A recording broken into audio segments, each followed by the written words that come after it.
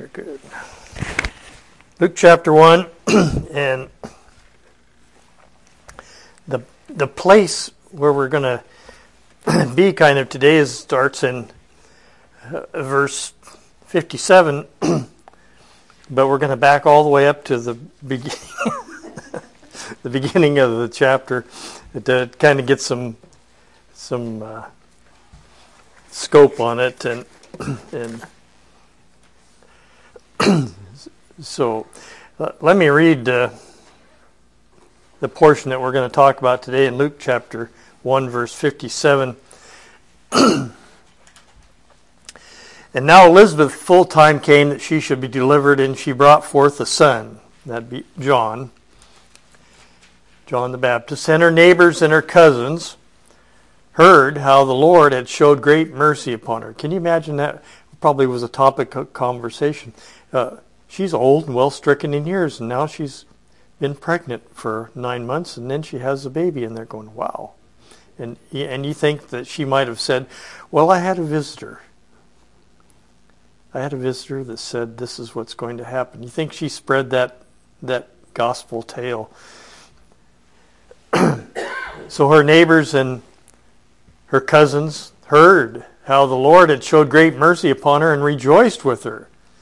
And it came to pass that on the 8th day they came to circumcise the child. That was the law. That was the custom. On the 8th day they came together and they had a blessing over the child, circumcised them, and gave them, as custom was, they announced their name and kind of a public display. They came to circumcise the child, and that would be the neighbors and the cousins, they called him Zacharias after the name of his father, and his mother answered and said, not so, but he shall be called John. And I think that was revealed to her by the angel, the same one that revealed it to Zacharias, her husband. And they said unto her, there is none of thy kindred that's called by this name. Why are you calling him John? Who's that? Johanan, gracious. One that would come and prepare the way of the Lord. He shall be called John. And they said unto her, there's none of thy kindred that's called by this name. And they made signs to his father how he would have him called. And he asked for a writing table, or a tablet, and was what this word means. And they wrote, saying, his name is John. And they all marveled. And his mouth was opened immediately, and his tongue loosed, and he spake and praised God. And fear came on all that dwelt around about them, and all these sayings were noised abroad throughout all the hill country of Judea.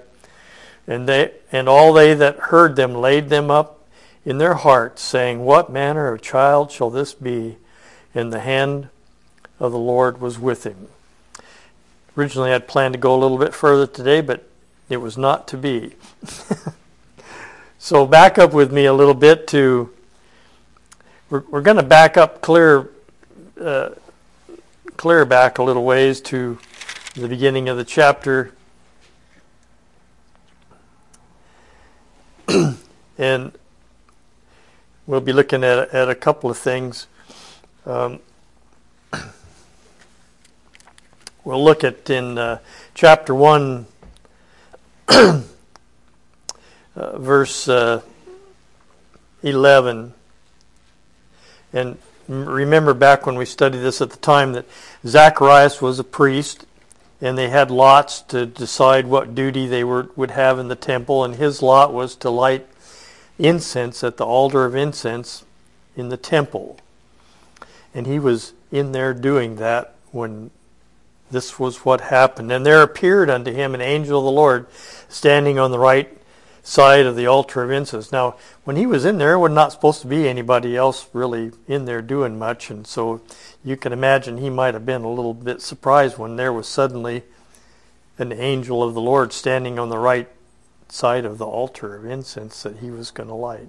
And remember that that incense was symbolic of the prayers of the saints going up, praying for the Messiah to come in. And all the people were outside the temple in the courtyard praying at the time that he lit the the incense. And they're all praying for things, but mostly praying that the Messiah would come because he'd been promised. And that was the whole purpose of the temple, was to proclaim the coming of the Messiah, the Lord. And when Zacharias saw him, he was troubled, and fear fell upon him, as we might well imagine. Whoa, that's a shock. And the angel said unto him, Fear not, Zacharias, for thy prayer is heard, and thy wife Elizabeth shall bear thee a son, and shalt call his name John. And thou shalt have joy and gladness, and many shall rejoice at his birth. He says, this is just going to be wonderful. You're going to be so happy with him. He shall be great in the sight of the Lord, and shall drink neither wine nor strong drink, and he shall be filled with the Holy Ghost, even from his mother's womb. And many of the children of Israel shall he turn to the Lord their God, and he shall go before him in the spirit and power of Elias, to turn the hearts of the fathers to the children, and the disobedient to the wisdom of the just, and to make ready a people prepared for the Lord. Remember, he was going to go forth in the spirit and power of Elijah, and we discovered that name Tishbite, Elijah the Tishbite, was Elijah the Turner. Remember that. And John was going to turn many the same way. He was going to go out and announce the gospel. And the angel there appeared to Zacharias and told him these things. And Zacharias in verse 18 said unto the angel, Where shall I know this? Whereby shall I know this? Isn't that just the case? An angel of the Lord appears to him and said, Here's what's going to happen. And he says, I need some proof or something. I don't see how this is going to happen at all. I don't believe it. And yet we found back in verse 6 that said him and his wife, they were both righteous and blameless before the Lord. There's only one way that happens. It's not because they led moral lives or they were good people, or they had their church duty assigned to them and they did that every day. That didn't make them righteous. That didn't make them blameless before the Lord. The only way that happened was through regeneration from the Lord. But he says, I don't see how this is going to happen. I'm an old man. And my wife, she's well stricken in years. She's past the time of being able to have a baby. And the angel answering and said unto him, I am Gabriel that stand in the presence of God, and am sent to speak unto thee and to show these things, these glad tidings. Angel Gabriel. And behold, thou shalt be dumb and not able to speak until the day that these things shall be performed, because thou believest not my words, which shall be fulfilled in their season. And when he came out, he couldn't speak. And they perceived that he'd seen a vision in the temple, for he beckoned unto them and remained speechless. There was something about him that caused them to say, "Whoa, something's different here." And it came to pass, as soon as the days of his ministration were accomplished, he departed to his own house. And so the angel said, You're going to be deaf or dumb and without speech. And then we have this same angel Gabriel that appears later to Mary. Fear not, Mary, in verse 30, for thou hast found favor with God, and behold, thou shalt conceive in thy womb and bring forth a son, and shalt call his name Jesus. And he shall be great, and shall be called the Son of the Highest. The Lord God shall give him the throne of his father David, and he shall reign over the house of Jacob forever, and his kingdom there shall be no end. And Mary said unto the angel, How shall this be, saying, I know not a man? And the angel answered and said unto her, The Holy Ghost shall come upon thee, and the power of the Highest shall overshadow thee, and therefore that holy thing which shall be born of thee shall be called the Son of God. So this angel, he's been sent about, it said in verse 26, in the 6th month, the angel Gabriel was sent from God unto a city of Galilee and named Nazareth, to a virgin espoused to Joseph of the house of David. And all these things come, they kind of congeal at this point in time. This angel bringing the glad tidings that Emmanuel, a virgin shall conceive, and thou shalt call his name Emmanuel. In Matthew it tells us, Matthew 1:23, thou shalt call his name Emmanuel, being interpreted as God with us. Not only God, in our pastor brought out in John chapter 1, in the beginning was the Word, and the Word was with God, and the Word was God, and he came and dwelt among us, took on flesh, came and dwelt among us. But that God with us, the enormity of that, the immensity of that statement is so much more than just, oh, God just came down and took up residence here for a while. At the time John was being born, Mary, this God with us was in the womb of Mary. He was here. And God with us, just the enormity of that statement. You know, the Apostle Paul in Romans 8 brought that out. We always love that 8th chapter of Romans among a lot of others, but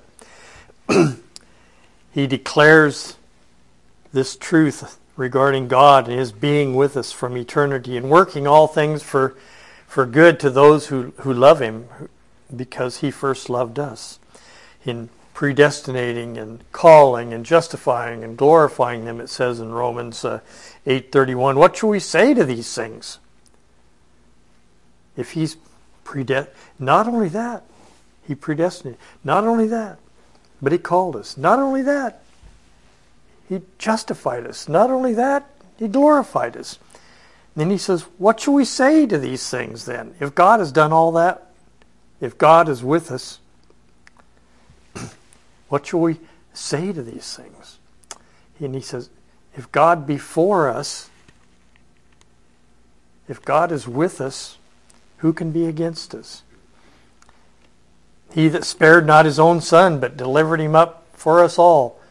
And at that very moment that Zacharias is announcing the name of his son, he was here.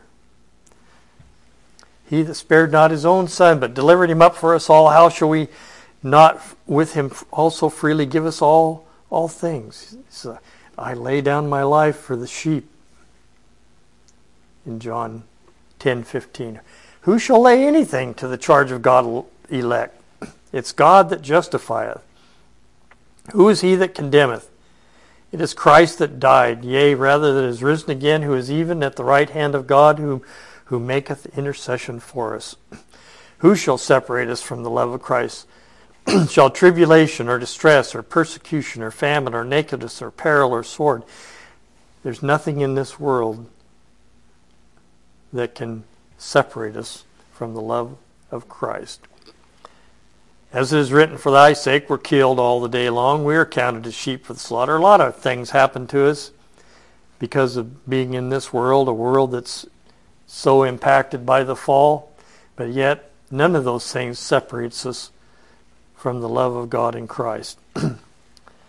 Nay, in all these things we're more than conquerors through him that loved us.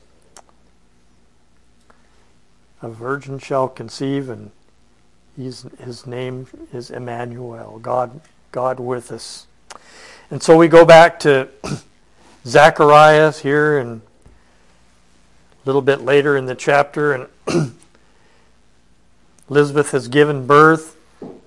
They bring this baby forth to be circumcised. Zacharias has had 9 months to think about things. Now, if we look back in verse 20 of chapter 1, thou shalt be dumb and not able to speak. In my Greek interlinear, these are two separate things.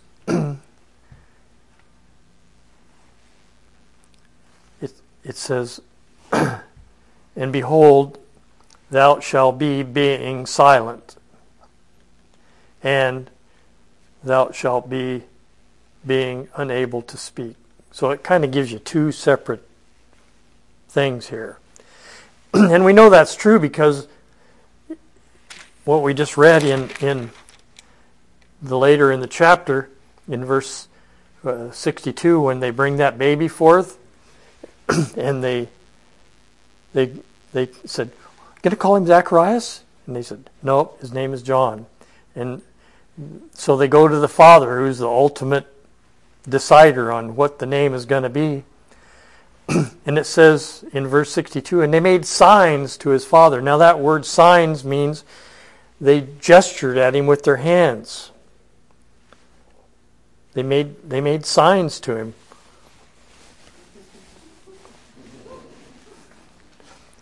For the sermon audio, I'm making the signs here. If he could hear, they would have said, "Zacharias, what are you going to name that baby?" And when I was looking into this a little bit, there's three Greek words for this dumb. That's it's variously translated dumb, deaf, and various things in the New Testament. And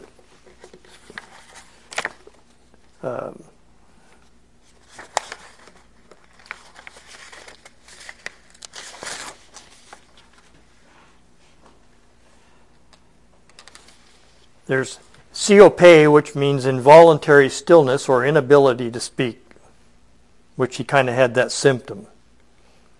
And there's CJ, which is I'm not going to talk and you can't make me kind of a word. I'm clamming up. And then there's Kophos, which means blunted of hearing or speech. Means it's been that ability has been taken away from him. And Hawker and Matthew Henry believe that's the word, and that's used here. And in my Strong's, it shows a different word, but when I look it up in my Greek interlinear, it's a different word than what Strong used, and so maybe one of them comes from one Septuagint, one of them comes from somewhere else. I don't know, but anyway, this Kophos seems to be the more appropriate term here because they wouldn't have made signs to him if he could hear. And this same word is translated in Luke chapter 7, verse 22. The same word dumb is translated as deaf. In Luke 7:22, then Jesus answering and said unto them, go your way and tell John what things you have seen and heard, and how the blind see, and the lame walk, and the lepers are cleansed, the deaf hear. That's the same word as dumb in some places. The dead are raised, to the poor the gospel is preached. So it seems like Zacharias suffered two chastisements for his unbelief, and according to the purpose of God. He had 9 months to contemplate the last words that he heard from Gabriel. And this Gabriel, I think our pastor brought a little bit on that some time ago, but the name Gabriel means man, and they put this of God in there, man of God. But I think that of is superfluous. I think it just means man God. And The man part of it, the Gaber, is from a Hebrew word mean Gibir or Gauber, as it would be pronounced, and it means a valiant man, a man who prevails. And the El part is El as in God Almighty. And when you put those together, you have the man, the valiant God-man that prevails. The Lord Jesus Christ, who stands in the presence of God. In the beginning was the Word, and the Word was with God. The Word was God. The same was in the beginning with God. And he was sent to speak and to show, it says there in the beginning part of his discourse with Zacharias. I am sent to speak unto you and to show you these glad tidings. Well, what glad tidings would that be? The Messiah is coming, and your son is going to be the man that prepares the way. That was declared in Malachi chapter 3. Behold, I send my messenger, and he shall prepare the way of the Lord. He'll get out there ahead of time and preach the gospel and declare that the kingdom of God is at hand and turn many to the Lord. Elisha the turner. Sent to speak and to show. Hebrews, remember when our good buddy Lance was here, and he brought that wonderful lesson from Hebrews chapter 6. God, who sundry times in diverse manners spake in time past unto the fathers by the prophets, those same prophets that he mentions in the beginning of Luke here, hath in these last times spoken unto us by his Son. And I think that's who is speaking unto Zacharias, and that's who is speaking unto Elizabeth, and that's who is speaking unto Mary. And he said unto them, these words which I spake unto you, these are the words what I spake unto you while I was with you, that all things must be fulfilled which were written in the law of Moses and in the prophets and in the Psalms concerning me. And boy, we've spent some time just while we've been in the book of Luke going back to Psalm 22 and various places and looking at these scriptures that describe just exactly what was going to happen. A virgin shall conceive, from Isaiah chapter 7.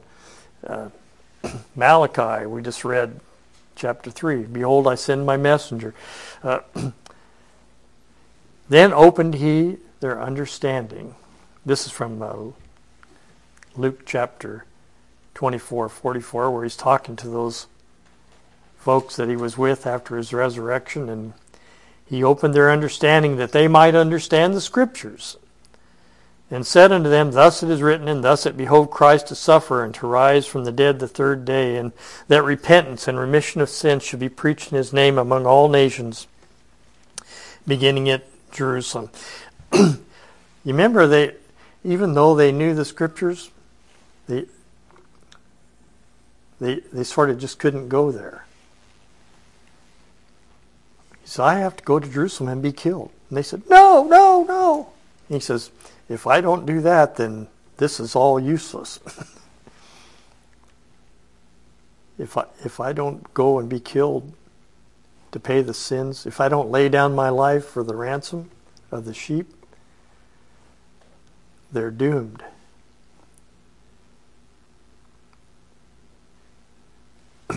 And he opened their understanding about the scriptures concerning himself.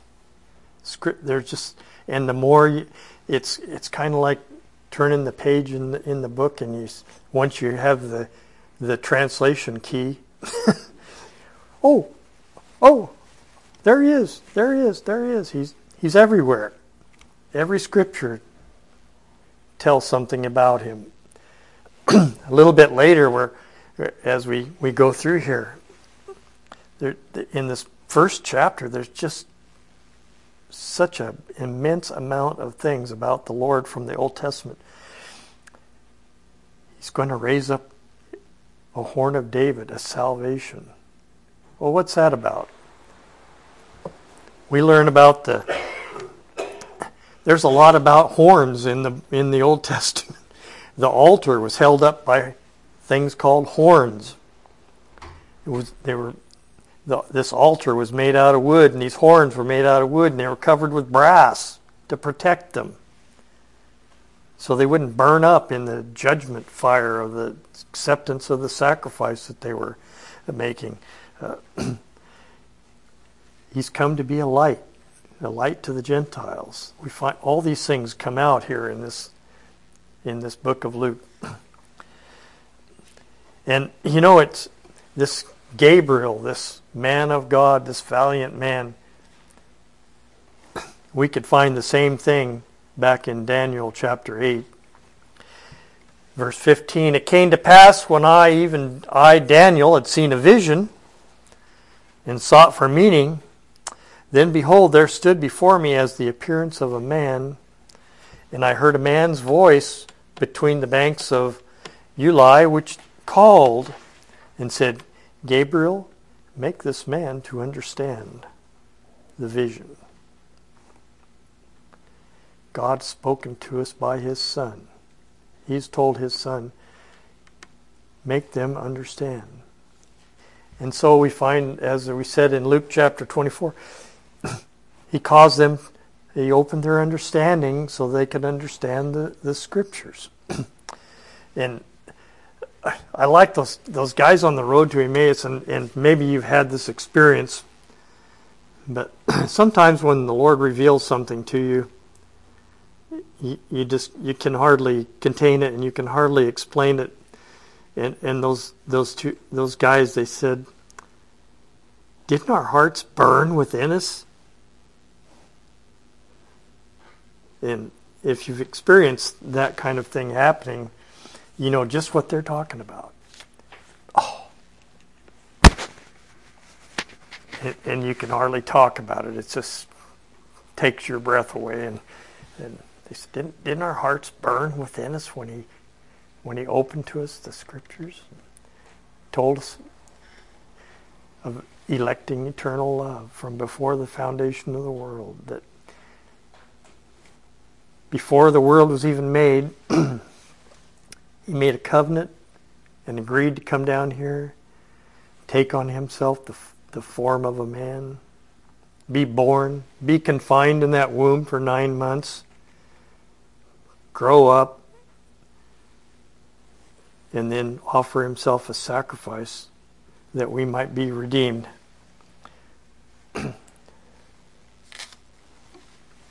So in the case of Zacharias, even though he was declared to be righteous and blameless before the Lord, that it's just a picture that the flesh is still a problem. And God was merciful to him, and he didn't just deal with him maybe as he deserved, but he caused him to be in silence. And just imagine the last words he heard. I don't know if you were suddenly struck blind, maybe the last thing you saw would be what stuck in your mind. And you would think about that the whole time you were blind. And Zacharias, he heard the words of the man God. And for 9 months, he thought about that. 9 months and 8 days. He said, his name is John. He is going to declare the coming of the Lord. He's going to prepare the people. And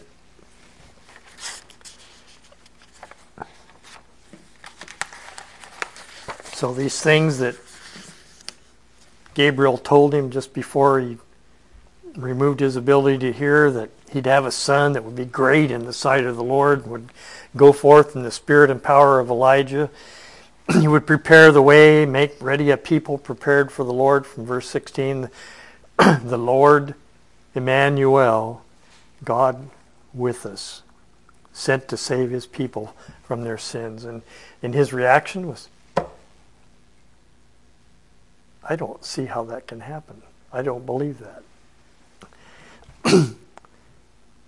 He didn't believe Malachi. Behold, I send my messenger, and he shall prepare the way before me. He didn't believe Gabriel, who stands in the presence of God.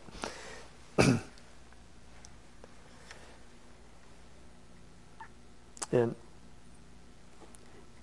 God gave him some time to contemplate that. And what the first thing that he does, his mouth was opened immediately as soon as he wrote, his name is John. His mouth was opened immediately in verse 64 of chapter 1. And his tongue was loosed, and he spake and praised God. It kind of reminded me of Nebuchadnezzar, from Daniel. If you remember back in Daniel chapter 4, I believe that is, he says, when I got my senses back, I praised and extolled the King and the Lord and the God of heaven, and he can do what he wants, and nothing can say unto him, what doest thou? And on he went. He had a different view of God after God gave him a little time to think about it. He spoke and praised God, and fear came on all that dwelt about them, and all those sayings were noised about through all the hill country of Judea, and they that heard them laid them up in their hearts, saying, what manner of child is this going to be, this John, who was prophesied of? Zechariah said, my son, he's from Malachi 3. He's going to prepare the way of the Lord. He's going to prepare the people. He's going to declare the coming of the Messiah. The thing that we've all been waiting for, the thing that you people have been standing outside the temple praying for, it's here. Right as we speak, he's over there with Mary. As we speak, he's God with us. He's Emmanuel.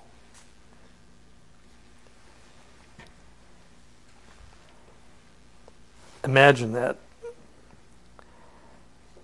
And his father was filled with the Holy Ghost and prophesied, saying, blessed be the Lord God of Israel, for he hath visited his people and redeemed his people.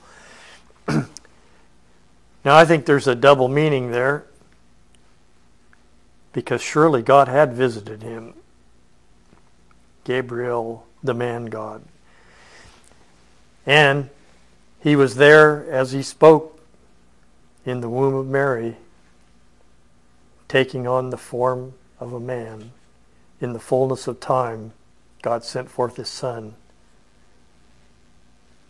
made of a woman, made under the law, to redeem them that were all their life in bondage to the law, all their lives slaves to sin, all their life in the prison of darkness.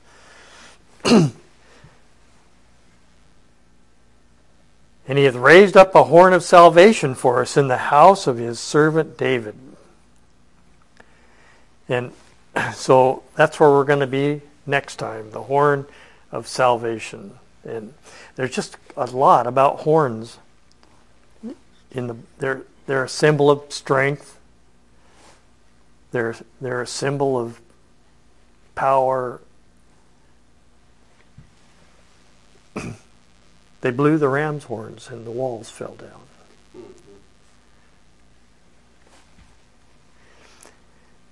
And he said, he spake by the mouth of his holy prophets, which have been since the world began. Imagine in 9 months, all those came back to him by the Holy Spirit. And he says, I have understanding now that I didn't have before.